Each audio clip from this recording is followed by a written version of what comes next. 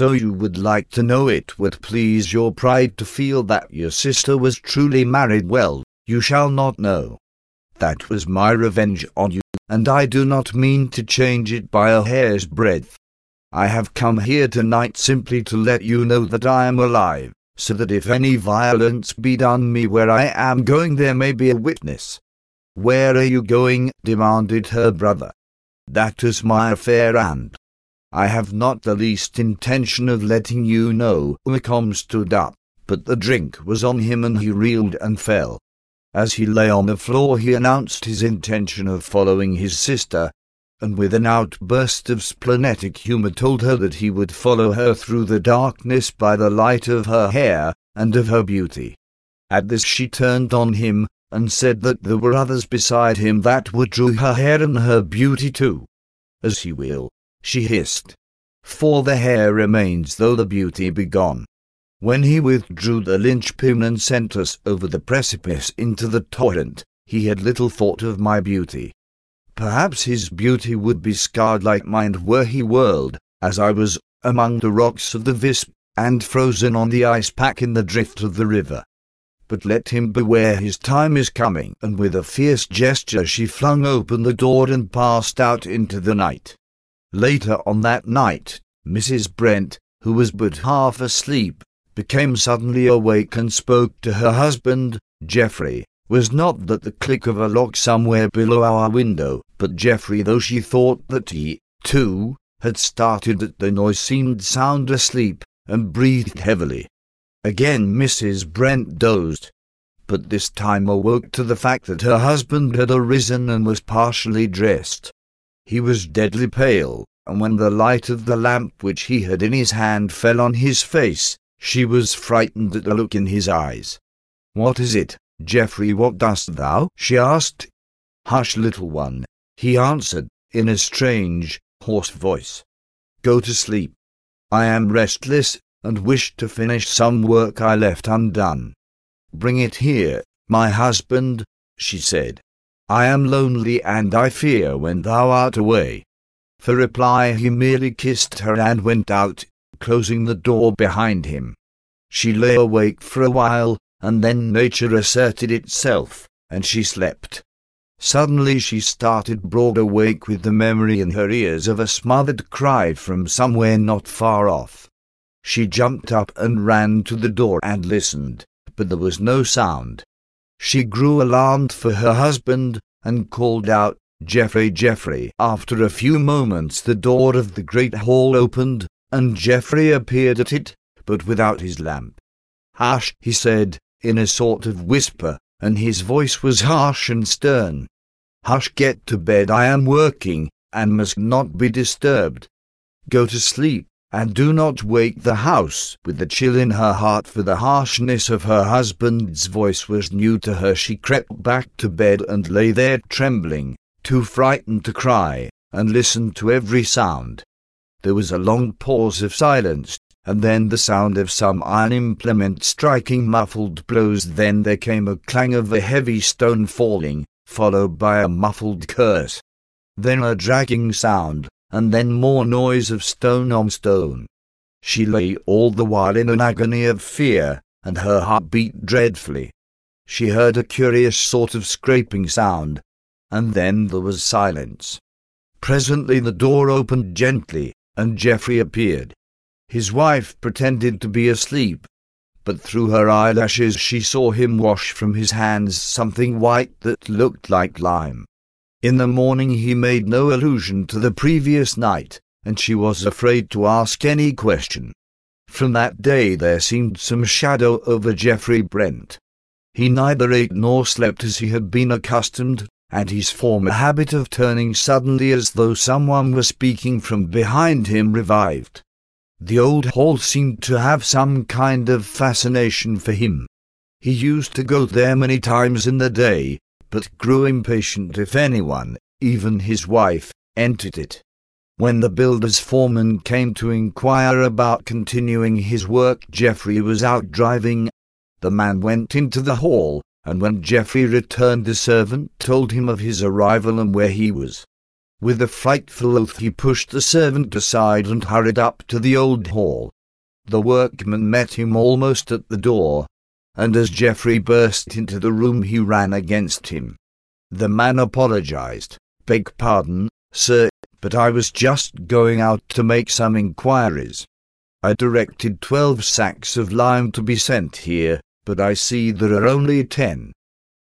"Dame, the 10 sacks and the 12 too," was the ungracious and incomprehensible rejoinder.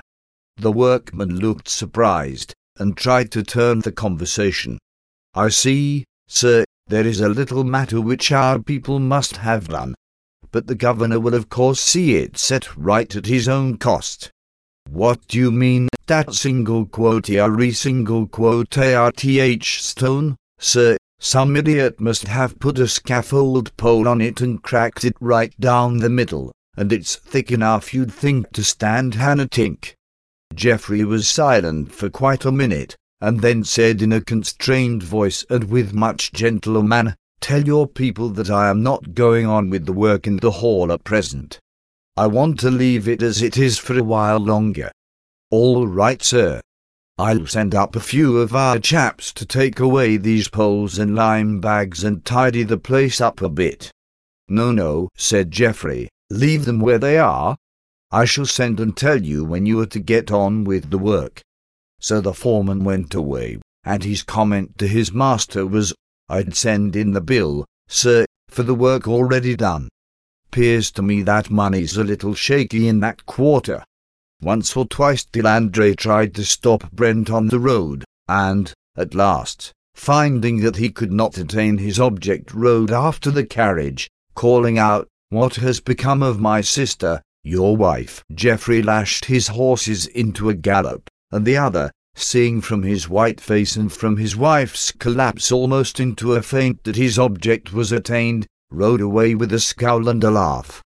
That night when Geoffrey went into the hall he passed over to the great fireplace, and all at once started back with a smothered cry.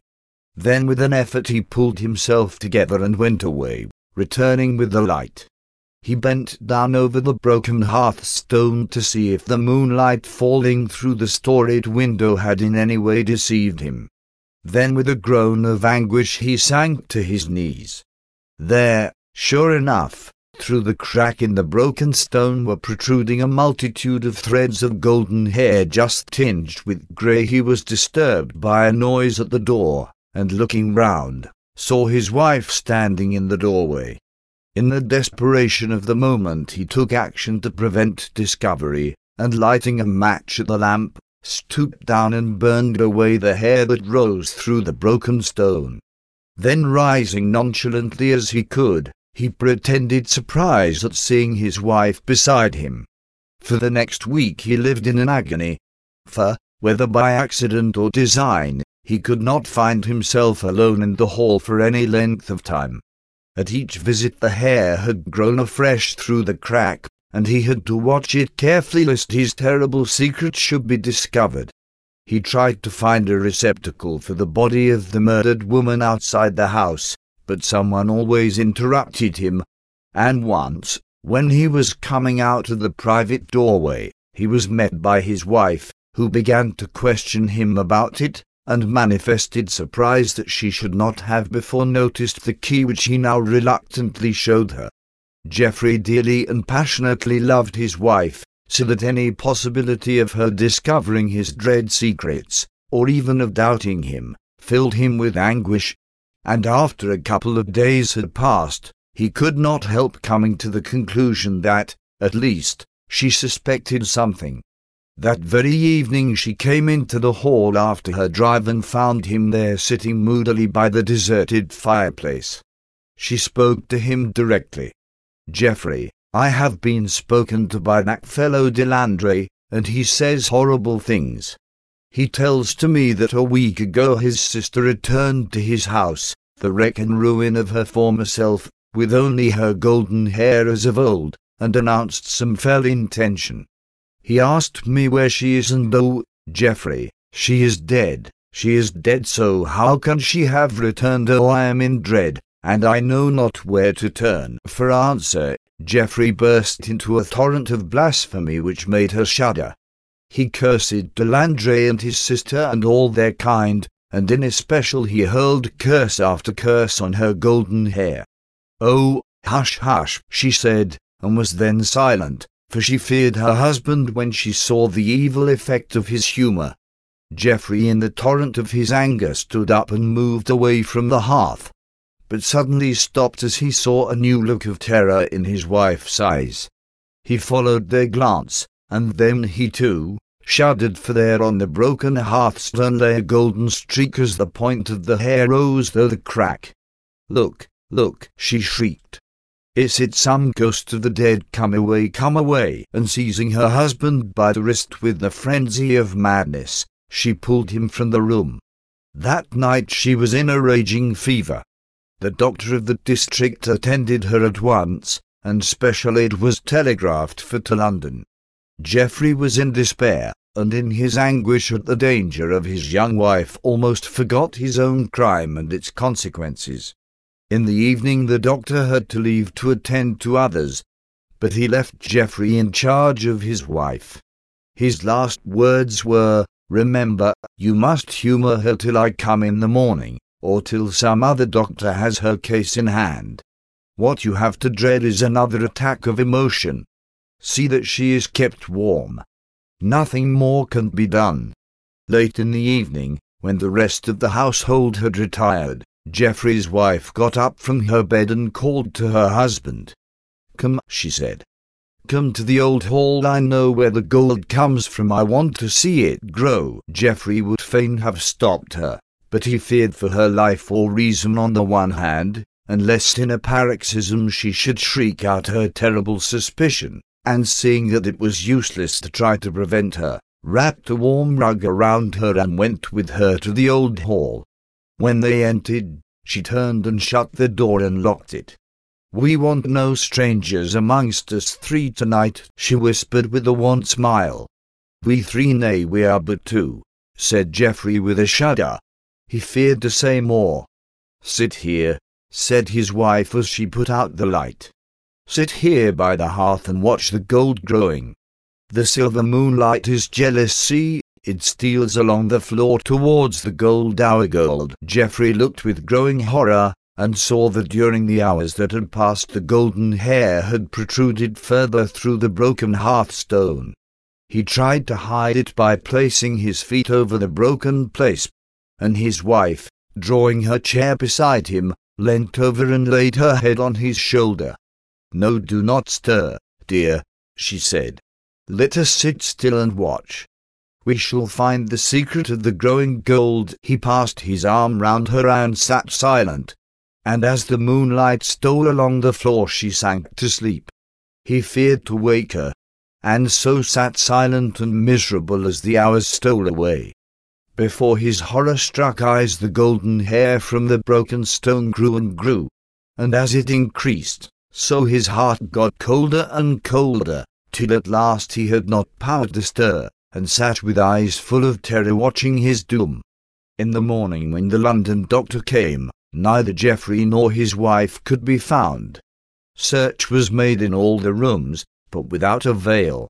As a last resource, the great door of the old hall was broken open, and those who entered saw a grim and sorry sight. There by the deserted hearth Geoffrey Brent and his young wife sat cold and white and dead. Her face was peaceful, and her eyes were closed in sleep. But his face was a sight that made all who saw it shudder, for there was on it a look of unutterable horror. The eyes were open and stared glassily at his feet, which were twined with tresses of golden hair, streaked with grey, which came through the broken hearthstone. "The gipsy prophecy. I really think," said the doctor, "that, at any rate, one of us should go and try whether or not the thing is an imposture." "Good," said Considine. "After dinner we will take our cigars and stroll over to the camp." Accordingly, when the dinner was over, and the lark tour finished, Joshua Considine and his friend, Dr. Burley, went over to the east side of the moor, where the gypsy encampment lay. As they were leaving, Mary Considine, who had walked as far as the end of the garden where it opened into the clanway, called after her husband, "Mind, Joshua, you are to give them a fair chance, but don't give them any clue to a fortune, and don't you get flirting with any of the gypsy maidens, and take care to keep Gerald out of harm." For answer, Considine held up his hand, as if taking a stage oath, and whistled the air of the old song, "The Gypsy Countess." Gerald joined in the strain, and then, breaking into merry laughter, the two men passed along the clanway to the common, turning now and then to wave their hands to Mary, who leaned over the gate, in the twilight, looking after them. It was a lovely evening in the summer.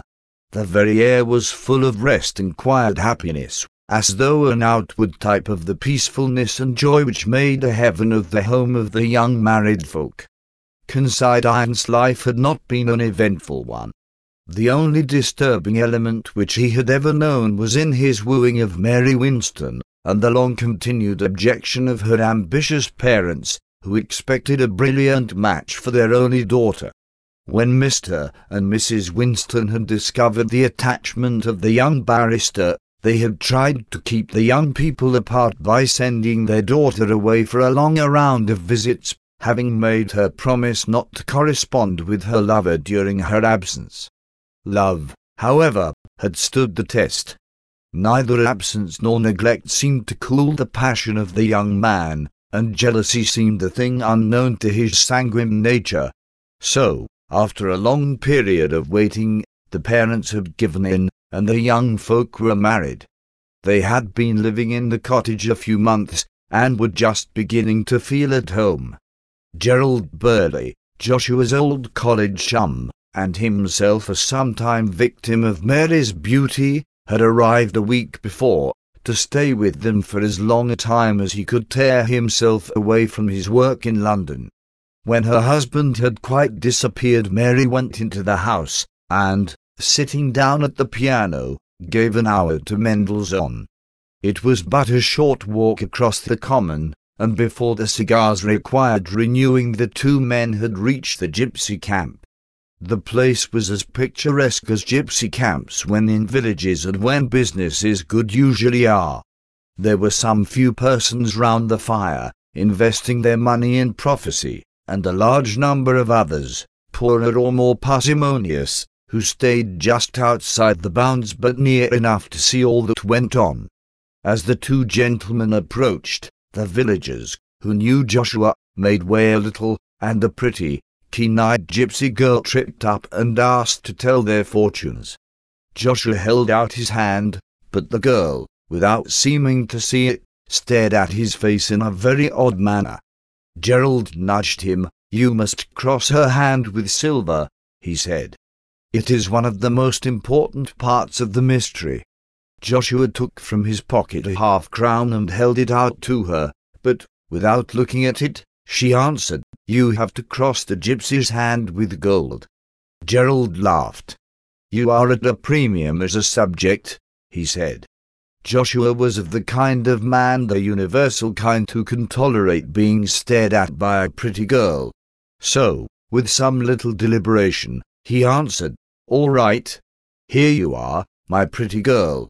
But you must give me a real good fortune for it," and he handed her a half-sovereign, which she took, saying, "It is not for me to give good fortune or bad, but only to read what the stars have said."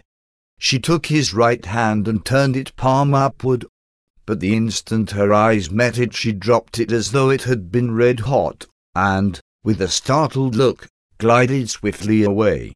Lifting the curtain of the large tent, which occupied the centre of the camp, she disappeared within. "Sold again," said the cynical Gerald. Joshua stood a little amazed, and not altogether satisfied. They both watched the large tent. In a few moments there emerged from the opening not a young girl, but a stately-looking woman of middle age and commanding presence. The instant she appeared the whole camp seemed to stand still. The clamour of tongues, the laughter and noise of the work were, for a second or two, arrested, and every man or woman who sat, or crouched, Orlais stood up and faced the imperial-looking gypsy. The Queen, of course, murmured Gerald. We are in luck tonight. The gypsy queen threw a searching glance around the camp, and then, without hesitating an instant, came straight over and stood before Joshua. Hold out your hand, she said in a commanding tone. Again Gerald spoke, sotto voce. I have not been spoken to in that way since I was at school. Your hand must be crossed with gold. 100% at this game, whispered Gerald, as Joshua laid another half-sovereign on his upturned palm. The gypsy looked at the hand with knitted brows. Then suddenly looking up into his face, said, Have you a strong will? Have you a true heart that can be brave for one you love? I hope so. But I am afraid I have not vanity enough to say yes. Then I will answer for you. For I read resolution in your face, resolution desperate and determined if need be. You have a wife you love, yes, emphatically. Then leave her at once, never see her face again. Go from her now, while love is fresh and your heart is free from wicked intent. Go quick, go far, and never see her face again. Joshua drew away his hand quickly, and said, Thank you, stiffly but sarcastically, as he began to move away. I say, said Gerald, you're not going like that, old man. No use in being indignant with the stars or their prophet and, moreover, your sovereign. What of it at least? Hear the matter out. Silence, Ribald, commanded the Queen, you know not what you do. Let him go and go ignorant, if he will not be warned. Joshua immediately turned back. At all events, we will see this thing out, he said. No, madam, you have given me advice, but I paid for a fortune. Be warned, said the gypsy. The stars have been silent for long. Let the mystery still wrap them round. Me dear madam, I do not get within touch of a mystery every day, and I prefer for my money knowledge rather than ignorance. I can get the latter commodity for nothing when I want any of it. Gerald echoed the sentiment. As for me, I have a large and unsaleable stock on hand.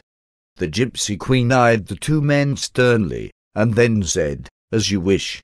You have chosen for yourself, and have met warning with scorn, and appeal with levity. On your own heads be the doom, Ammon, said Gerald. With an imperious gesture the Queen took Joshua's hand again, and began to tell his fortune. I see here the flowing of blood. It will flow before long. It is running in my sight. It flows through the broken circle of a severed ring. Go on, said Joshua, smiling. Gerald was silent. Must I speak plainer? Certainly. We commonplace mortals want something definite. The stars are a long way off, and their words get somewhat dulled in their message. The gypsy shuddered, and then spoke impressively.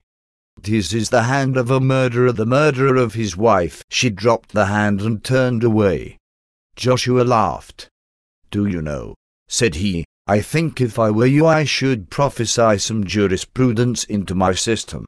For instance, you say this hand is the hand of a murderer. Well, whatever it may be in the future, or potentially it is at present not one. You ought to give your prophecy in such terms as the hand which will be a murderer's, or, rather, the hand of one who will be the murderer of his wife. The stars are really not good on technical questions.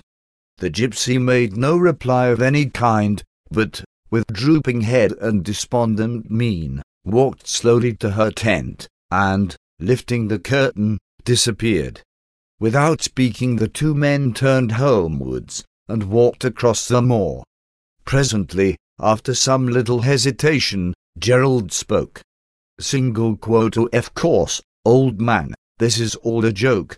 A ghastly one, but still a joke. But would it not be well to keep it to ourselves? How do you mean, not tell your wife? It might alarm her. Alarm her, my dear Gerald, What are you thinking of? Why, she would not be alarmed or afraid of me if all the gypsies that ever didn't come from Bohemia agreed that I was to murder her, or even to have a hard thought of her, whilst so long as she was saying Jack Robinson. Gerald remonstrated. Old fellow, women are superstitious far more than we men are, and also they are blessed or cursed with a nervous system to which we are strangers. I see too much of it in my work not to realize it. Take my advice and do not let her know, or you will frighten her. Joshua's lips unconsciously hardened as he answered, "My dear fellow, I would not have a secret from my wife. Why, it would be the beginning of a new order of things between us. We have no secrets from each other. If we ever have, then you may begin to look out for something odd between us. Still," says Gerald, (at the risk of unwelcome interference, I say again be warned in time. Gypsy's very words, says Joshua. You and she seem quite of one accord. Tell me, old man, is this a put-up thing you told me of the gypsy camp? Did you arrange it all with Her Majesty?" This was said with an air of bantering earnestness. Gerald assured him that he only heard of the camp that morning, but he made fun of every answer of his friend, and, in the process of this raillery, the time passed, and they entered the cottage. Mary was sitting at the piano but not playing. The dim twilight had waked some very tender feelings in her breast, and her eyes were full of gentle tears. When the men came in, she stole over to her husband's side and kissed him. Joshua struck a tragic attitude. "Mary," he said in a deep voice, "before you approach me, listen to the words of fate. The stars have spoken and their doom is sealed. What is it, dear? Tell me the fortune, but do not frighten me." "Not at all, my dear. But there is a truth which it is well that you should know. Nay, it is necessary so that all your arrangements can be made beforehand, and everything be decently done and in order. Go on, dear. I am listening." "Marie Considine, your effigy may yet be seen at Madame Tussaud's. The jury's imprudent stars have announced their fell tidings that this hand is red with blood, your blood.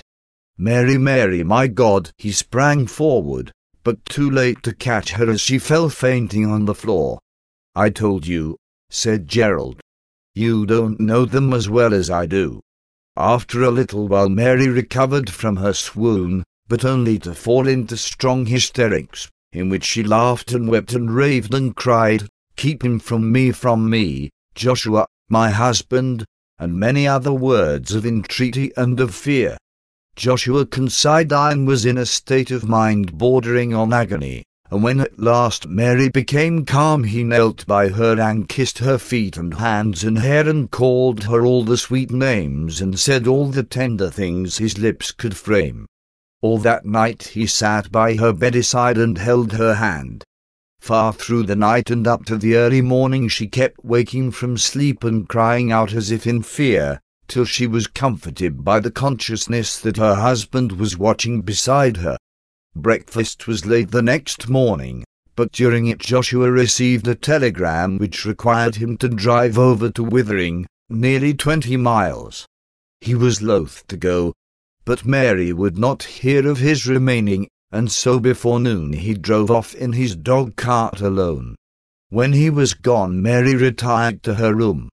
She did not appear at lunch, but when afternoon tea was served on the lawn under the great weeping willow, she came to join her guest. She was looking quite recovered from her illness of the evening before. After some casual remarks, she said to Gerald, "Oh, of course it was very silly about last night, but I could not help feeling frightened. Indeed, I would feel so still if I let myself think of it.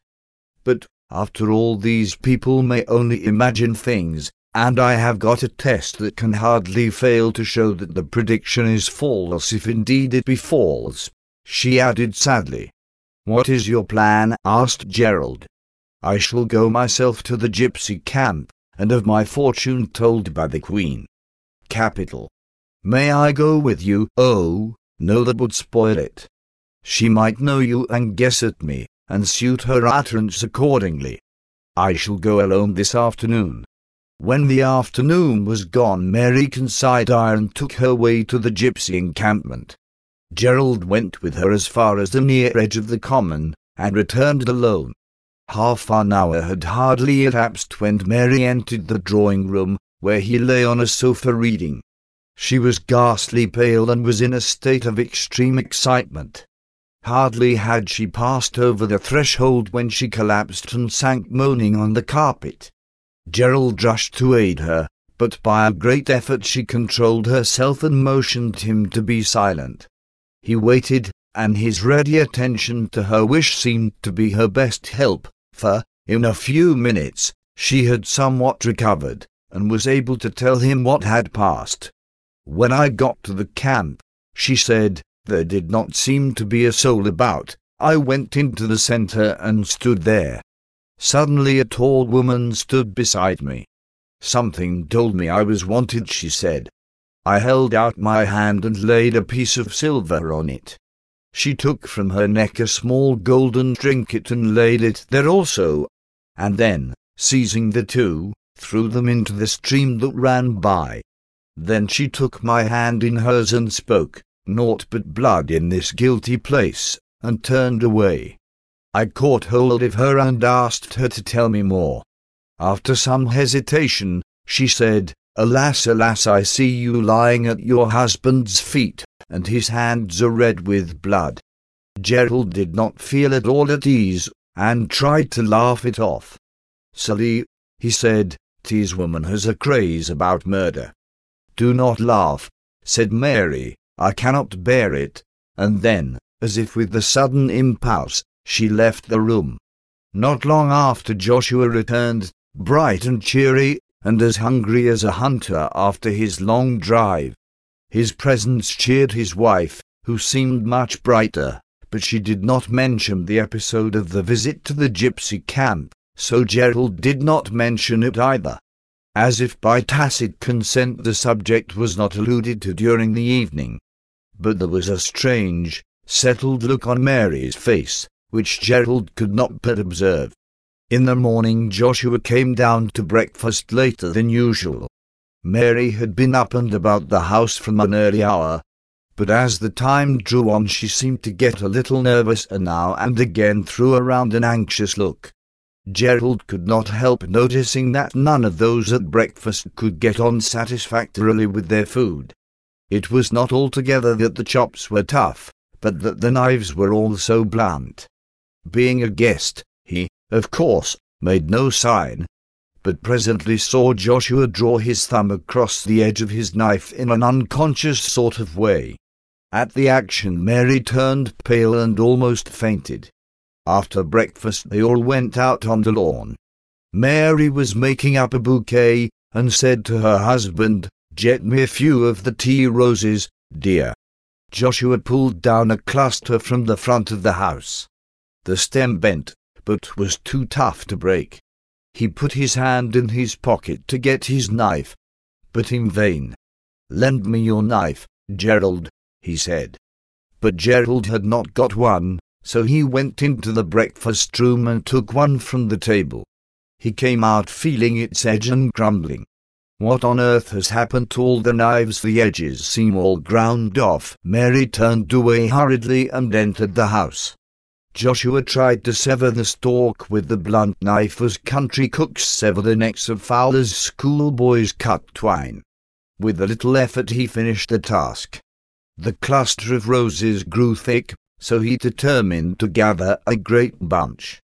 He could not find a single sharp knife in the sideboard where the cutlery was kept, so he called Mary, and when she came, told her the state of things.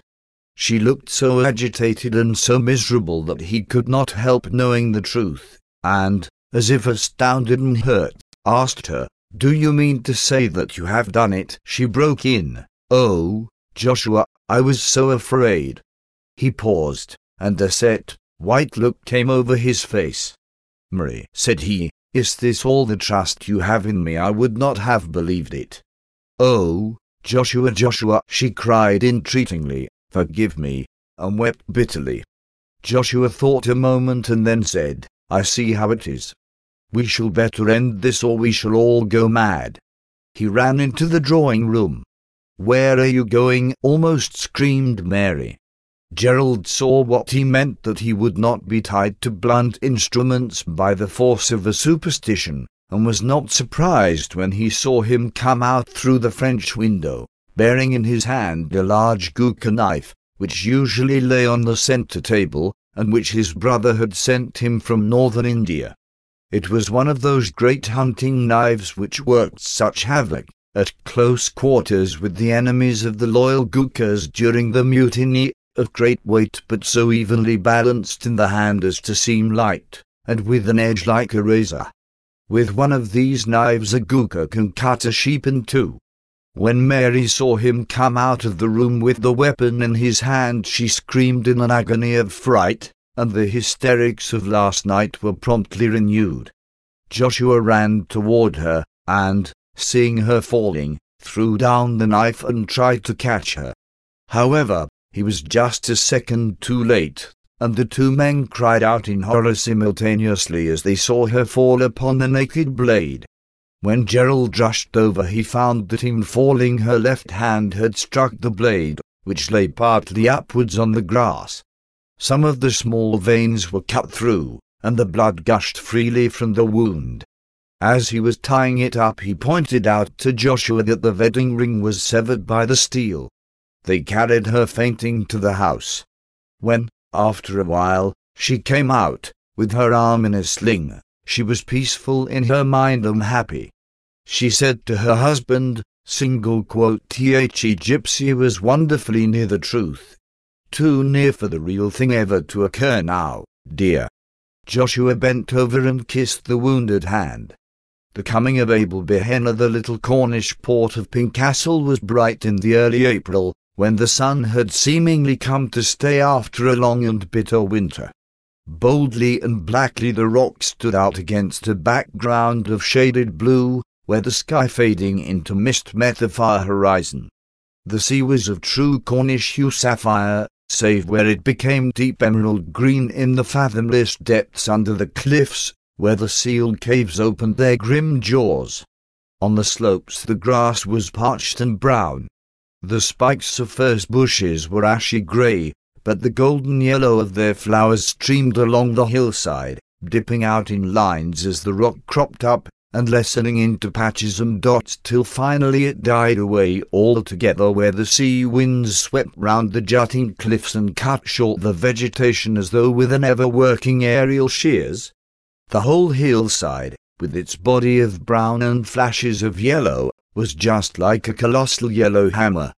The little harbour opened from the sea between towering cliffs, and behind a lonely rock, pierced with many caves and blowholes through which the sea in storm time sent its thunderous voice, together with a fountain of drifting spume. Hence, it wound westwards in a serpentine course, guarded at its entrance by two little curving piers to left and right. These were roughly built of dark slates placed endways and held together with great beams bound with iron bands. Thence, it flowed up the rocky bed of the stream whose winter torrents had of old cut out its way amongst the hills. This stream was deep at first, with here and there, where it widened, patches of broken rock exposed at low water, full of holes where crabs and lobsters were to be found at the ebb of the tide. From amongst the rocks rose sturdy posts, used for warping in the little coasting vessels which frequented the port. Higher up, the stream still flowed deeply, for the tide ran far inland, but always calmly, for all the force of the wildest storm was broken below. Some quarter-mile inland the stream was deep at high water, but at low tide there were at each side patches of the same broken rock as lower down, through the chinks of which the sweet water of the natural stream trickled and murmured after the tide had ebbed away. Here, too, rose mooring posts for the fishermen's boats. At either side of the river was a row of cottages down almost on the level of high tide. They were pretty cottages, strongly and snugly built, with trim narrow gardens in front, full of old-fashioned plants, flowering currants, coloured primroses, wallflower, and stony crop. Over the fronts of many of them climbed clematis and wisteria. The window sides and doorposts of all were as white as snow, and the little pathway to each was paved with light-coloured stones. At some of the doors were tiny porches, whilst at others were rustic seats cut from tree trunks or from old barrels. In nearly every case the window ledges were filled with boxes or pots of flowers or foliage plants. 2 men lived in cottages exactly opposite each other across the stream. 2 men, both young, both good-looking, both prosperous, and who had been companions and rivals from their boyhood. Abel Behenna was dark with the gypsy darkness which the Phoenician mining wanderers left in their track. Eric Sansom, which the local antiquarian said was a corruption of Sagamanson, was fair, with the ruddy hue which marked the path of the wild Norseman.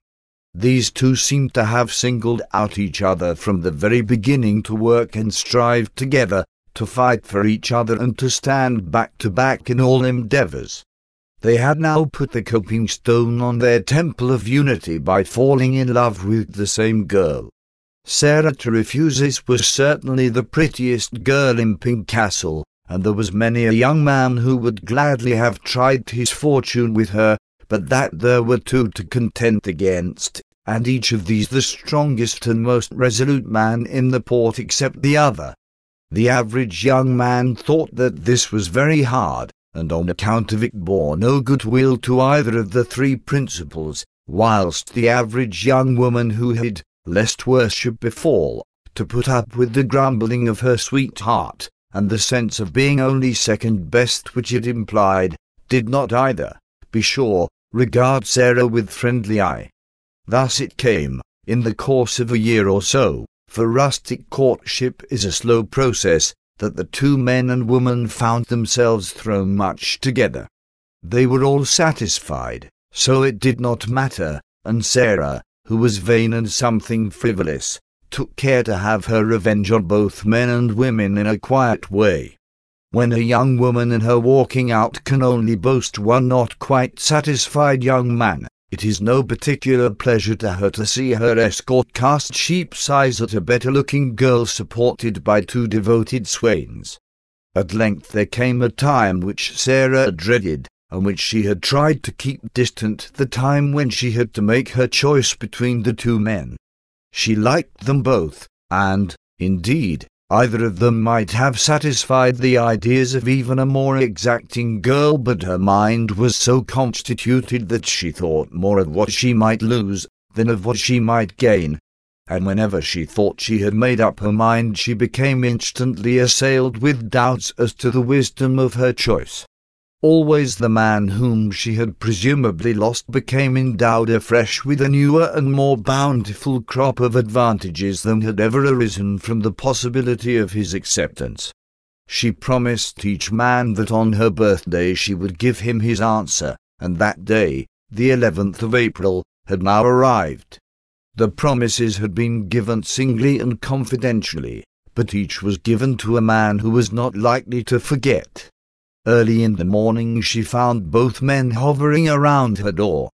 Neither had taken the other into his confidence, and each was simply seeking an early opportunity of getting his answer, and advancing his suit if necessary.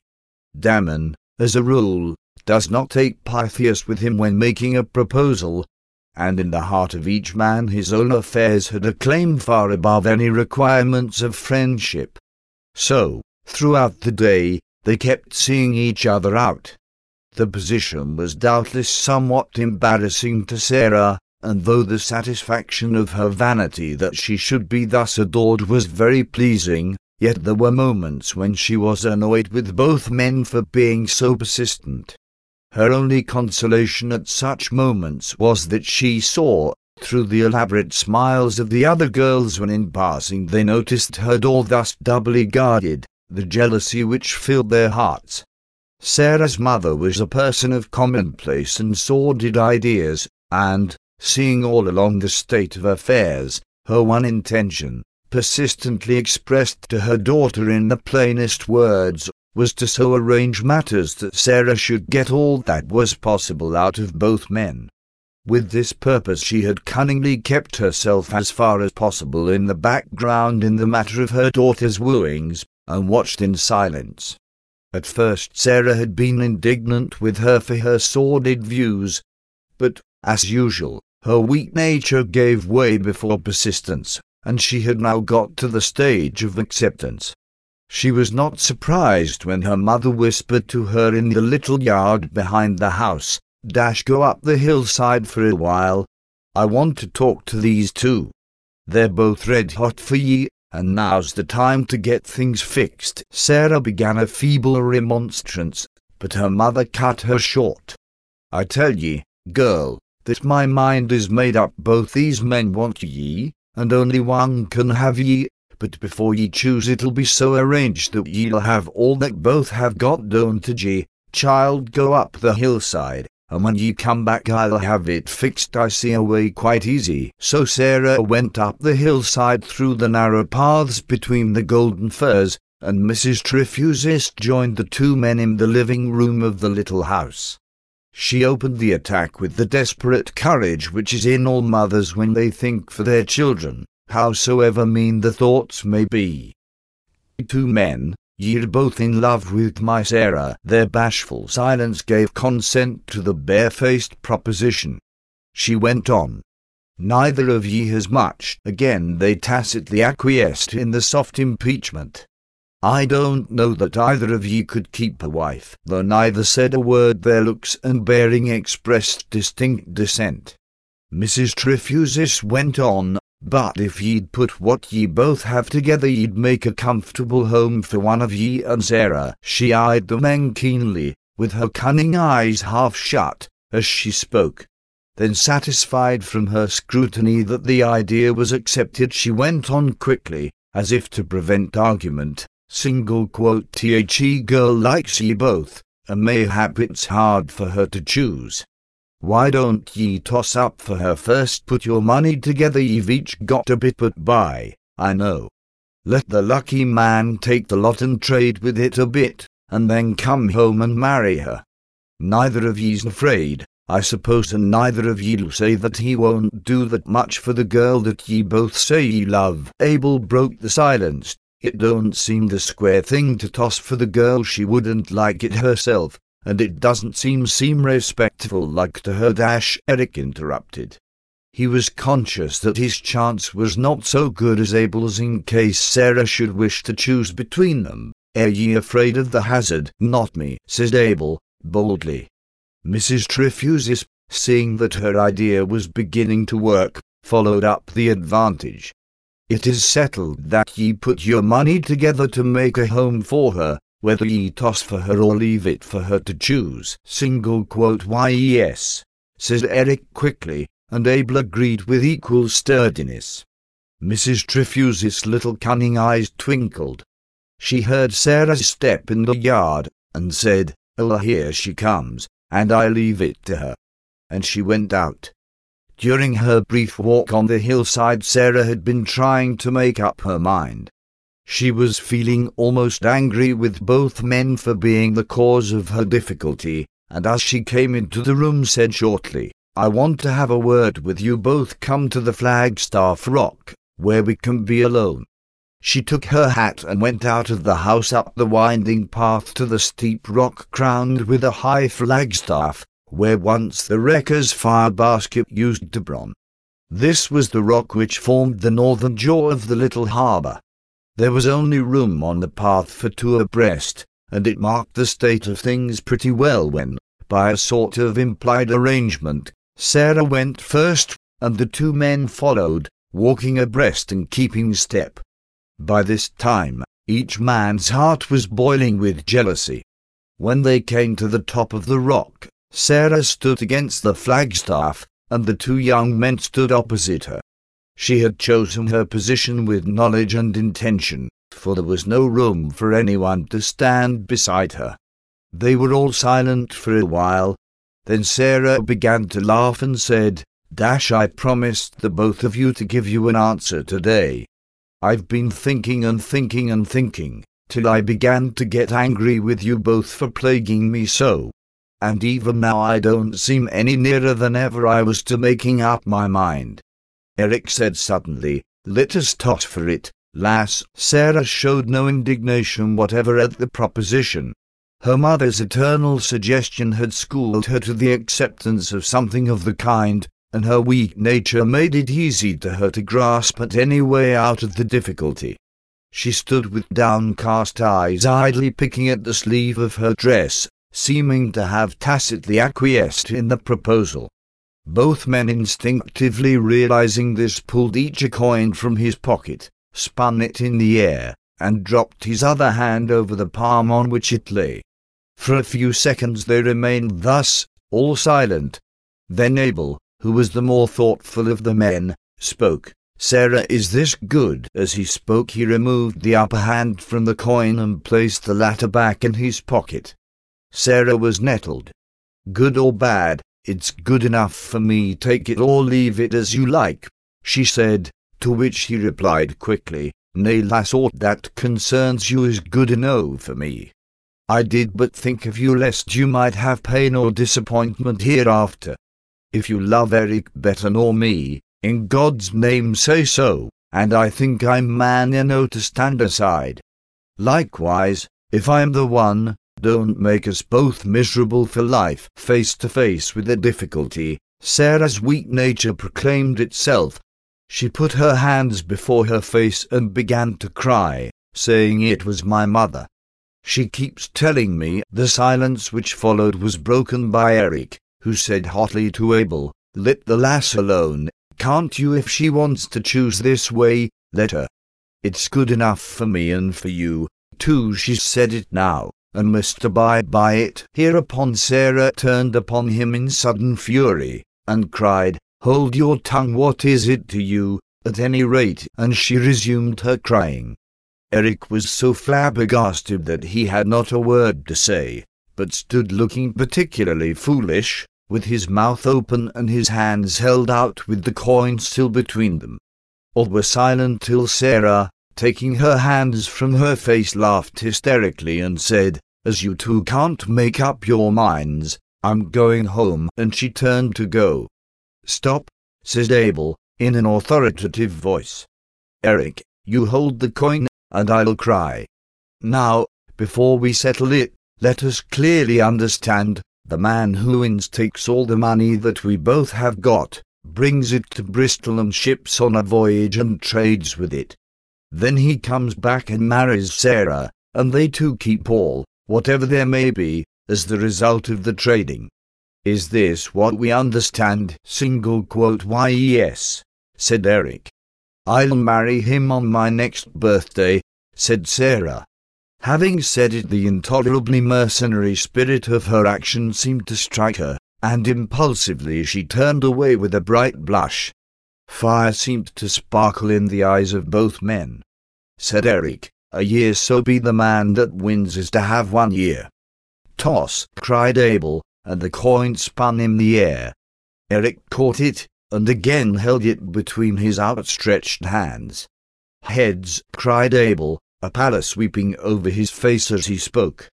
As he leaned forward to look, Sarah leaned forward too, and their heads almost touched. He could feel her hair blowing on his cheek, and it thrilled through him like fire. Eric lifted his upper band. The coin lay with its head up. Abel stepped forward and took Sarah in his arms. With a curse, Eric hurled the coin far into the sea. Then he leaned against the flagstaff and scowled at the others with his hands thrust deep into his pockets.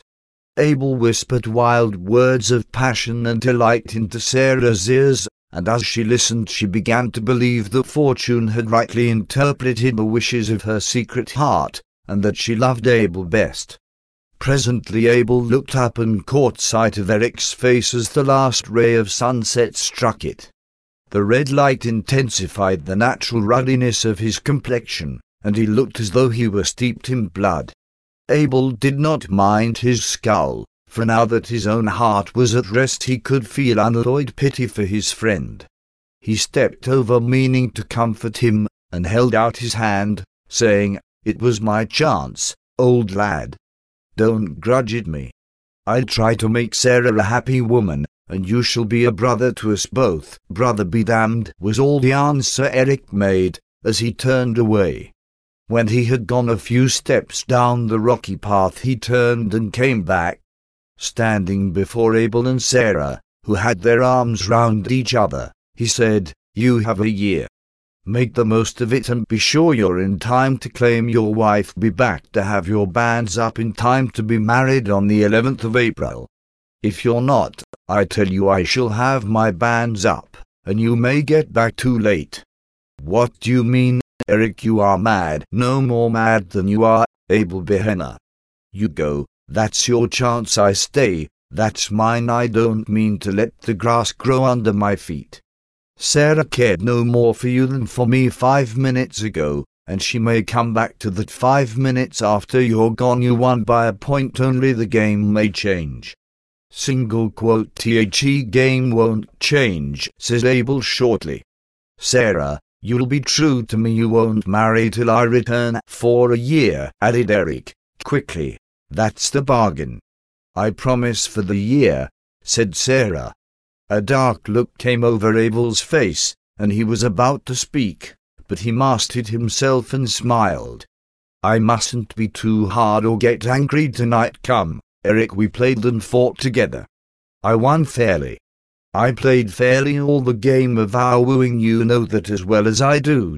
And now when I am going away, I shall look to my old and true comrade to help me when I am gone." "I'll help you none," said Eric. "So help me God." "It was God helped me," says Abel simply.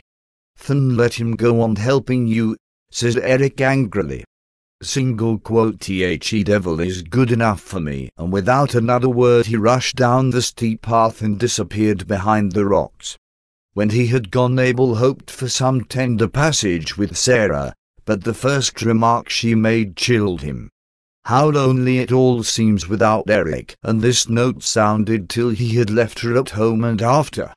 Early on the next morning Abel heard a noise at his door, and on going out saw Eric walking rapidly away. A small canvas bag full of gold and silver lay on the threshold.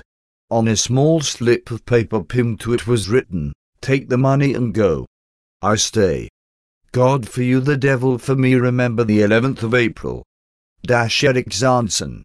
That afternoon Abel went off to Bristol, and a week later sailed on the Star of the Sea bound for Pahang. His money, including that which had been Eric's, was on board in the shape of a venture of cheap toys. He had been advised by a shrewd old mariner of Bristol whom he knew, and who knew the ways of the Chersonese, who predicted that every penny invested would be returned with a shilling to boot. As the year wore on, Sarah became more and more disturbed in her mind. Eric was always at hand to make love to her in his own persistent, masterful manner, and to this she did not object. Only one letter came from Abel, to say that his venture had proved successful, and that he had sent some £200 to the bank at Bristol, and was trading with £50 still remaining in goods for China, whither the Star of the Sea was bound and whence she would return to Bristol. He suggested that Eric's share of the venture should be returned to him with his share of the profits. This proposition was treated with anger by Eric, and as simply childish by Sarah's mother. More than 6 months had since then elapsed, but no other letter had come, and Eric's hopes, which had been dashed down by the letter from Pahang, began to rise again. He perpetually assailed Sarah with an if Abel did not return, would she then marry him? If the 11th of April went by without Abel being in the port, would she give him over? If Abel had taken his fortune, and married another girl on the head of it, would she marry him, Eric, as soon as the truth were known? And so on, in an endless variety of possibilities. The power of the strong will and the determined purpose over the woman's weaker nature became in time manifest. Sarah began to lose her faith in Abel and to regard Eric as a possible husband, and possible husband is in a woman's eye different to all other men. A new affection for him began to arise in her breast, and the daily familiarities of permitted courtship furthered the growing affection. Sarah began to regard Abel as rather a rock in the road of her life, and had it not been for her mother's constantly reminding her of the good fortune already laid by in the Bristol Bank, she would have tried to have shut her eyes altogether to the fact of Abel's existence.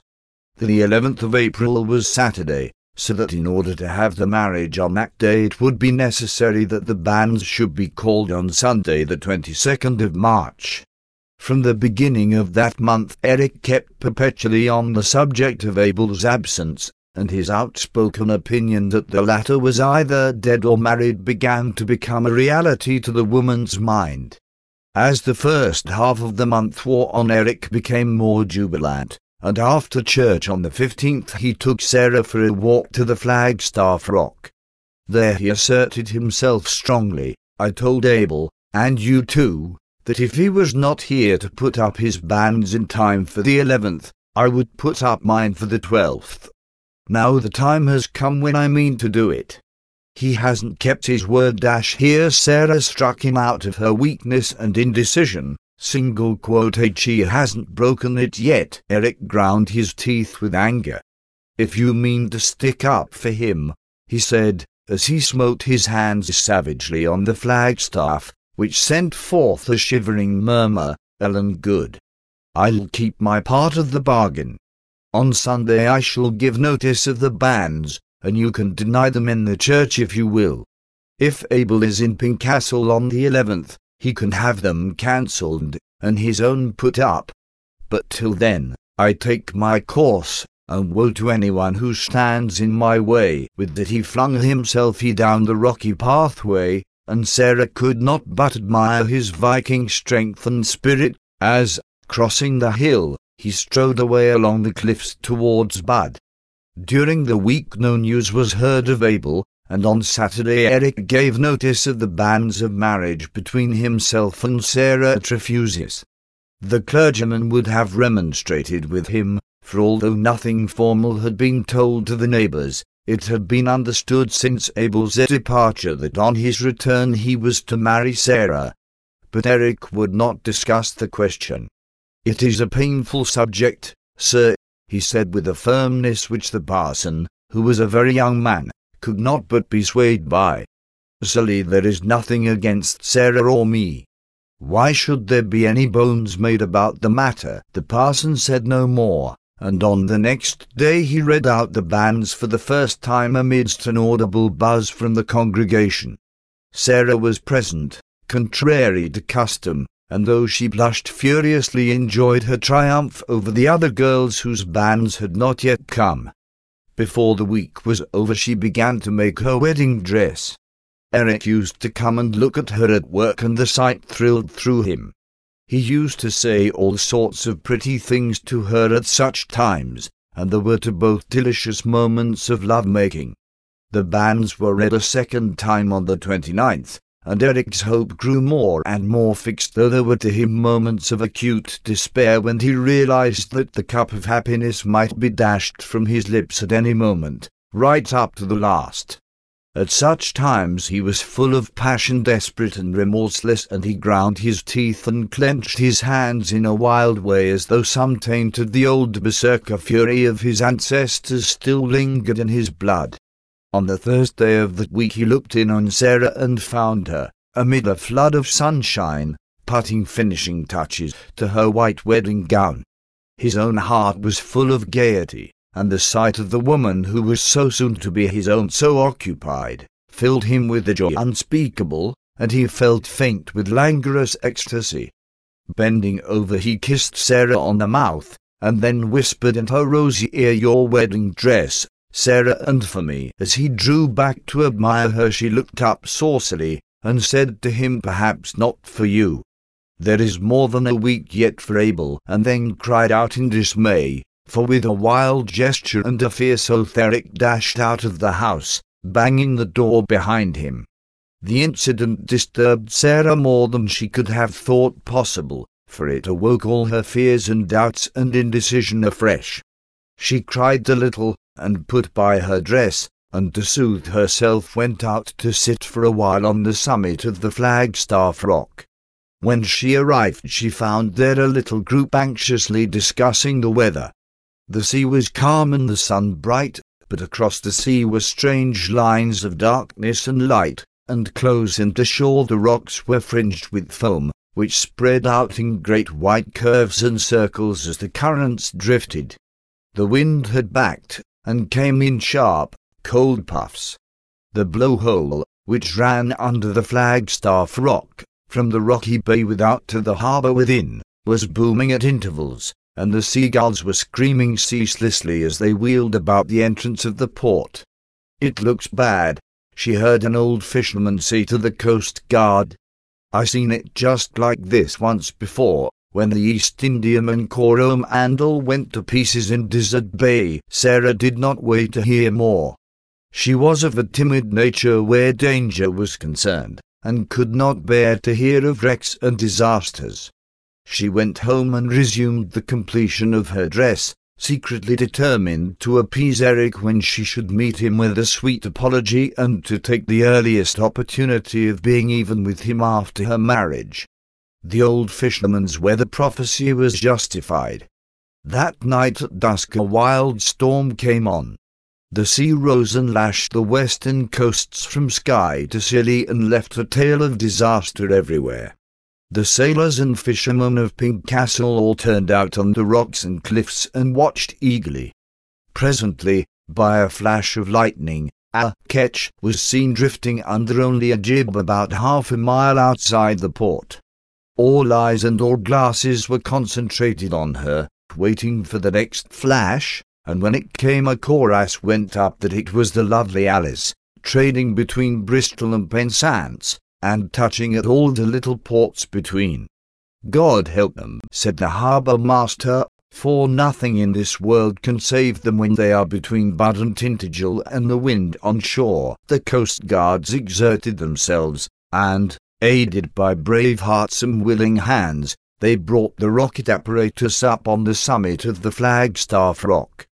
Then they burned blue lights so that those on board might see the harbour opening in case they could make any effort to reach it. They worked gallantly enough on board, but no skill or strength of man could avail. Before many minutes were over, the Lovely Alice rushed to her doom on the great island rock that guarded the mouth of the port. The screams of those on board were faintly borne on the tempest as they flung themselves into the sea in a last chance for life. The blue lights were kept burning, and eager eyes peered into the depths of the waters in case any face could be seen, and ropes were held ready to fling out in aid. But never a face was seen, and the willing arms rested idle. Eric was there amongst his fellows. His old Icelandic origin was never more apparent than in that wild hour. He took a rope, and shouted in the ear of the harbour master, "I shall go down on the rock over the seal cave. The tide is running up, and someone may drift in there." "Keep back, man," came the answer. "Ere you mad one slip on that rock and you are lost, and no man could keep his feet in the dark on such a place in such a tempest." "Not a bit," came the reply. "You remember how Abel Behenna saved me there on a night like this when my boat went on the Gull Rock. He dragged me up from the deep water in the seal cave, and now someone may drift in there again as I did," and he was gone into the darkness. The projecting rock hid the light on the Flagstaff Rock, but he knew his way too well to miss it. His boldness and sureness of foot standing to him, he shortly stood on the great round-topped rock cut away beneath by the action of the waves over the entrance of the seal cave, where the water was fathomless. There he stood in comparative safety, for the concave shape of the rock beat back the waves with their own force, and though the water below him seemed to boil like a seething cauldron, just beyond the spot there was a space of almost calm. The rock, too, seemed here to shut off the sound of the gale, and he listened as well as watched. As he stood there ready, with his coil of rope poised to throw, he thought he heard below him, just beyond the whirl of the water, a faint, despairing cry. He echoed it with a shout that rang into the night. Then he waited for the flash of lightning, and as it passed flung his rope out into the darkness where he had seen a face rising through the swirl of the foam. The rope was caught, for he felt a pull on it, and he shouted again in his mighty voice, "Tie it round your waist, and I shall pull you up."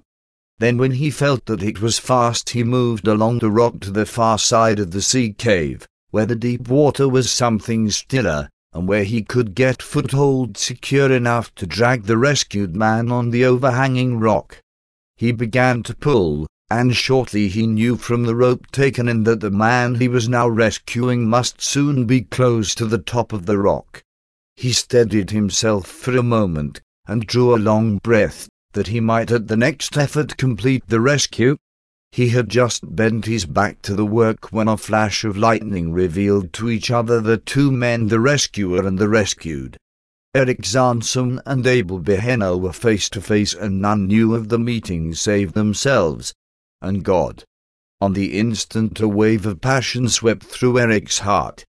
All his hopes were shattered, and with the hatred of Ken his eyes looked out. He saw in the instant of recognition the joy in Abel's face that his was the hand to succor him, and this intensified his hate. Whilst the passion was on him he started back, and the rope ran out between his hands. His moment of hate was followed by an impulse of his better manhood, but it was too late. Before he could recover himself, Abel, encumbered with the rope that should have aided him, was plunged with a despairing cry back into the darkness of the devouring sea. Then, feeling all the madness and the doom of Ken upon him, Erik rushed back over the rocks, heedless of the danger and eager only for one thing: to be amongst other people whose living noises would shut out that last cry which seemed to ring still in his ears. When he regained the Flagstaff Rock, the men surrounded him, and through the fury of the storm he heard the harbour master say, "We feared you were lost when we heard a cry. How white you are! Where is your rope? Was there anyone drifted in?" "No one," he shouted in answer, for he felt that he could never explain that he had let his old comrade slip back into the sea, and at the very place and under the very circumstances in which that comrade had saved his own life. He hoped by one bold lie to set the matter at rest forever. There was no one to bear witness, and if he should have to carry that still white face in his eyes and that despairing cry in his ears forevermore, at least none should know of it. "No one," he cried, more loudly still. "I slipped on the rock, and the rope fell into the sea." So saying he left them, and, rushing down the steep path, gained his own cottage and locked himself within. The remainder of that night he passed lying on his bed, dressed and motionless, staring upwards, and seeming to see through the darkness a pale face gleaming wet in the lightning, with its glad recognition turning to ghastly despair, and to hear a cry which never ceased to echo in his soul. In the morning the storm was over and all was smiling again, except that the sea was still boisterous with its unspent fury. Great pieces of wreck drifted into the port, and the sea around the island rock was strewn with others. 2 bodies also drifted into the harbour, one the master of the wrecked ketch, the other a strange seaman whom no one knew. Sarah saw nothing of Erik till the evening, and then he only looked in for a minute. He did not come into the house, but simply put his head in through the open window. "Al, Sarah," he called out in a loud voice, though to her it did not ring truly, "is the wedding dress done Sunday week? Mind Sunday week." Sarah was glad to have the reconciliation so easy. But, woman-like, when she saw the storm was over and her own fears groundless, she at once repeated the cause of offence. "Sunday, so be it," she said without looking up. "If Abel isn't there on Saturday." Then she looked up saucily, though her heart was full of fear of another outburst on the part of her impetuous lover. But the window was empty. Erik had taken himself off, and with a pout she resumed her work. She saw Eric no more till Sunday afternoon, after the banns had been called the third time, when he came up to her before all the people with an air of proprietorship which half pleased and half annoyed her. "Not yet, mister," she said, pushing him away, as the other girls giggled.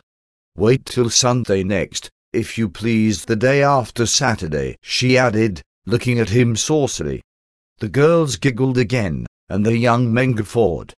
They thought it was the snub that touched him so that he became as white as a sheet as he turned away. But Sarah, who knew more than they did, laughed, for she saw triumph through the spasm of pain that overspread his face. The week passed uneventfully. However, as Saturday drew nigh, Sarah had occasional moments of anxiety, and as to Eric, he went about at night time like a man possessed. He restrained himself when others were by, but now and again he went down amongst the rocks and caves and shouted aloud. This seemed to relieve him somewhat, and he was better able to restrain himself for some time after. All Saturday he stayed in his own house and never left it. As he was to be married on the morrow, the neighbours thought it was shyness on his part, and did not trouble or notice him. Only once was he disturbed, and that was when the chief boatman came to him and sat down, and after a pause said, "Eric, I was over in Bristol yesterday. I was in the Rockmakers getting a coil to replace the one you lost the night of the storm, and there I saw Michael Heavens of this place, who is a salesman there. He told me that Abel Behenna had come home the week ere last on the Star of the Sea from Canton, and that he had lodged a sight of money in the Bristol Bank in the name of Sarah Behenna. He told Michael so himself, and that he had taken passage on the Lovely Alice to Pink Castle. Bear up, man," for Eric had with a groan dropped his head on his knees, with his face between his hands. "He was your old comrade, I know, but you couldn't help him. He must have gone down with the rest that awful night. I thought I'd better tell you, lest it might come some other way, and you might keep Sarah Trefusis from being frightened. They were good friends once, and women take these things to heart. It would not do to let her be pained with such a thing on her wedding day." Then he rose and went away, leaving Eric still sitting disconsolately with his head on his knees. "Poor fellow," murmured the chief boatman to himself. "He takes it to heart. Well, right enough, they were true comrades once, and Abel saved him. The afternoon of the day, when the children had left school, they strayed as usual on half-holidays along the quay and the paths by the cliffs. Presently some of them came running in a state of great excitement to the harbour, where a few men were unloading a coal ketch, and a great many were superintending the operation. One of the children called out, "There is a porpoise in the harbour mouth. We saw it come through the blowhole. It had a long tail, and was deep under the water." "It was no porpoise," said another. "It was a seal. But it had a long tail. It came out of the seal cave." The other children bore various testimony, but on 2 points they were unanimous. Whatever it was, had come through the blowhole deep under the water, and had a long, thin tail, a tail so long that they could not see the end of it. There was much unmerciful chaffing of the children by the men on this point, but as it was evident that they had seen something, quite a number of persons, young and old, male and female, went along the high paths on either side of the harbour mouth to catch a glimpse of this new addition to the fauna of the sea, a long-tailed porpoise or seal. The tide was now coming in. There was a slight breeze, and the surface of the water was rippled so that it was only at moments that anyone could see clearly into the deep water. After a spell of watching, a woman called out that she saw something moving up the channel, just below where she was standing. There was a stampede to the spot, but by the time the crowd had gathered the breeze had freshened, and it was impossible to see with any distinctness below the surface of the water. On being questioned, the woman described what she had seen, but in such an incoherent way that the whole thing was put down as an effect of imagination. Had it not been for the children's report, she would not have been credited at all. Her semi-hysterical statement that what she saw was like a pig with the entrails out was only thought anything of by an old Coast Guard, who shook his head but did not make any remark. For the remainder of the daylight this man was seen always on the bank, looking into the water, but always with disappointment manifest on his face. Eric arose early on the next morning. He had not slept all night, and it was a relief to him to move about in the light. He shaved himself with a hand that did not tremble, and dressed himself in his wedding clothes. There was a haggard look on his face, and he seemed as though he had grown years older in the last few days.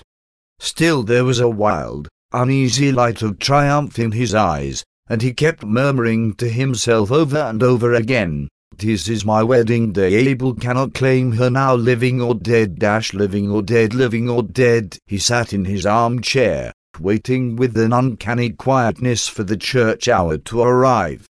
When the bell began to ring, he arose and passed out of his house, closing the door behind him. He looked at the river and saw the tide had just turned. In the church he sat with Sarah and her mother, holding Sarah's hand tightly in his all the time, as though he feared to lose her. When the service was over they stood up together, and were married in the presence of the entire congregation, for no one left the church. Both made the responses clearly, Eric's being even on the defiant side. When the wedding was over, Sarah took her husband's arm, and they walked away together, the boys and younger girls being cuffed by their elders into a decorous behavior, for they would fain have followed close behind their heels. The way from the church led down to the back of Eric's cottage, a narrow passage being between it and that of his next neighbour. When the bridal couple had passed through this, the remainder of the congregation, who had followed them at a little distance, were startled by a long, shrill scream from the bride. They rushed through the passage and found her on the bank with wild eyes, pointing to the riverbed opposite Eric Zanson's door. The falling tide had deposited there the body of Abel Behenna Stark upon the broken rocks. The rope trailing from its waist had been twisted by the current round the mooring post, and had held it back whilst the tide had ebbed away from it. The right elbow had fallen in a chink in the rock, leaving the hand outstretched toward Sarah, with the open palm upward as though it were extended to receive hers, the pale drooping fingers open to the clasp. All that happened afterwards was never quite known to Sarah Sanson. Whenever she would try to recollect, there would become a buzzing in her ears and a dimness in her eyes, and all would pass away. The only thing that she could remember of it all, and this she never forgot, was Eric's breathing heavily, with his face whiter than that of the dead man, as he muttered under his breath, "Devil's help, devil's faith, devil's price." The burial of the rats, leaving Paris by the Orleans road, cross the Enceinte, and, turning to the right, you find yourself in a somewhat wild and not at all savoury district. Right and left, before and behind, on every side rise great heaps of dust and waste accumulated by the process of time. Paris has its night as well as its day life, and the sojourner who enters his hotel in the Rue de Rivoli or the Rue Saint-Honore late at night or leaves it early in the morning, can guess, incoming near Montrouge, if he has not done so already, the purpose of those great wagons that look like boilers on wheels which he finds halting everywhere as he passes. Every city has its peculiar institutions created out of its own needs, and one of the most notable institutions of Paris is its rag-picking population.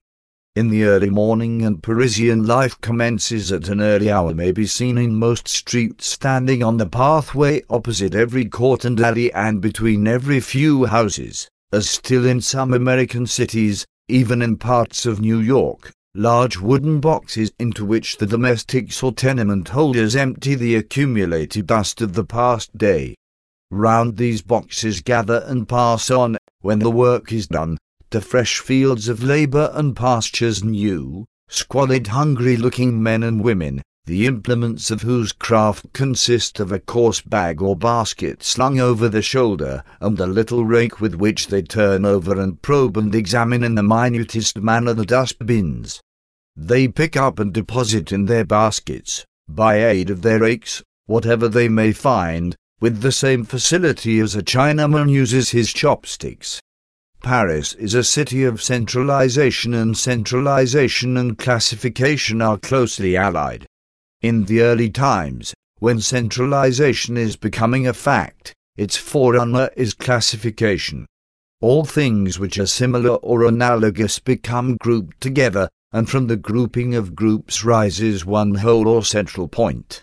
We see radiating many long arms with innumerable tentaculae, and in the center rises a gigantic head with a comprehensive brain and keen eyes to look on every side, and ears sensitive to hear, and a voracious mouth to swallow.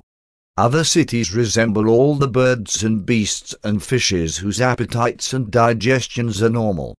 Paris alone is the analogical apotheosis of the octopus. Product of centralization carried to an ad absurdum, it fairly represents the devil-fish. And in no respects is the resemblance more curious than in the similarity of the digestive apparatus. Those intelligent tourists who, having surrendered their individuality into the hands of Messrs. Cook or Gaze, do Paris in 3 days, are often puzzled to know how it is that the dinner, which in London would cost about 6 shillings, can be had for 3 francs in a café in the Palais Royal.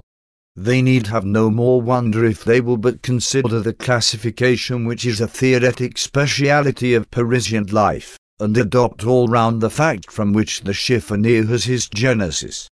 The Paris of 1850 was not like the Paris of today, and those who see the Paris of Napoleon and Baron Horseman can hardly realize the existence of the state of things 45 years ago.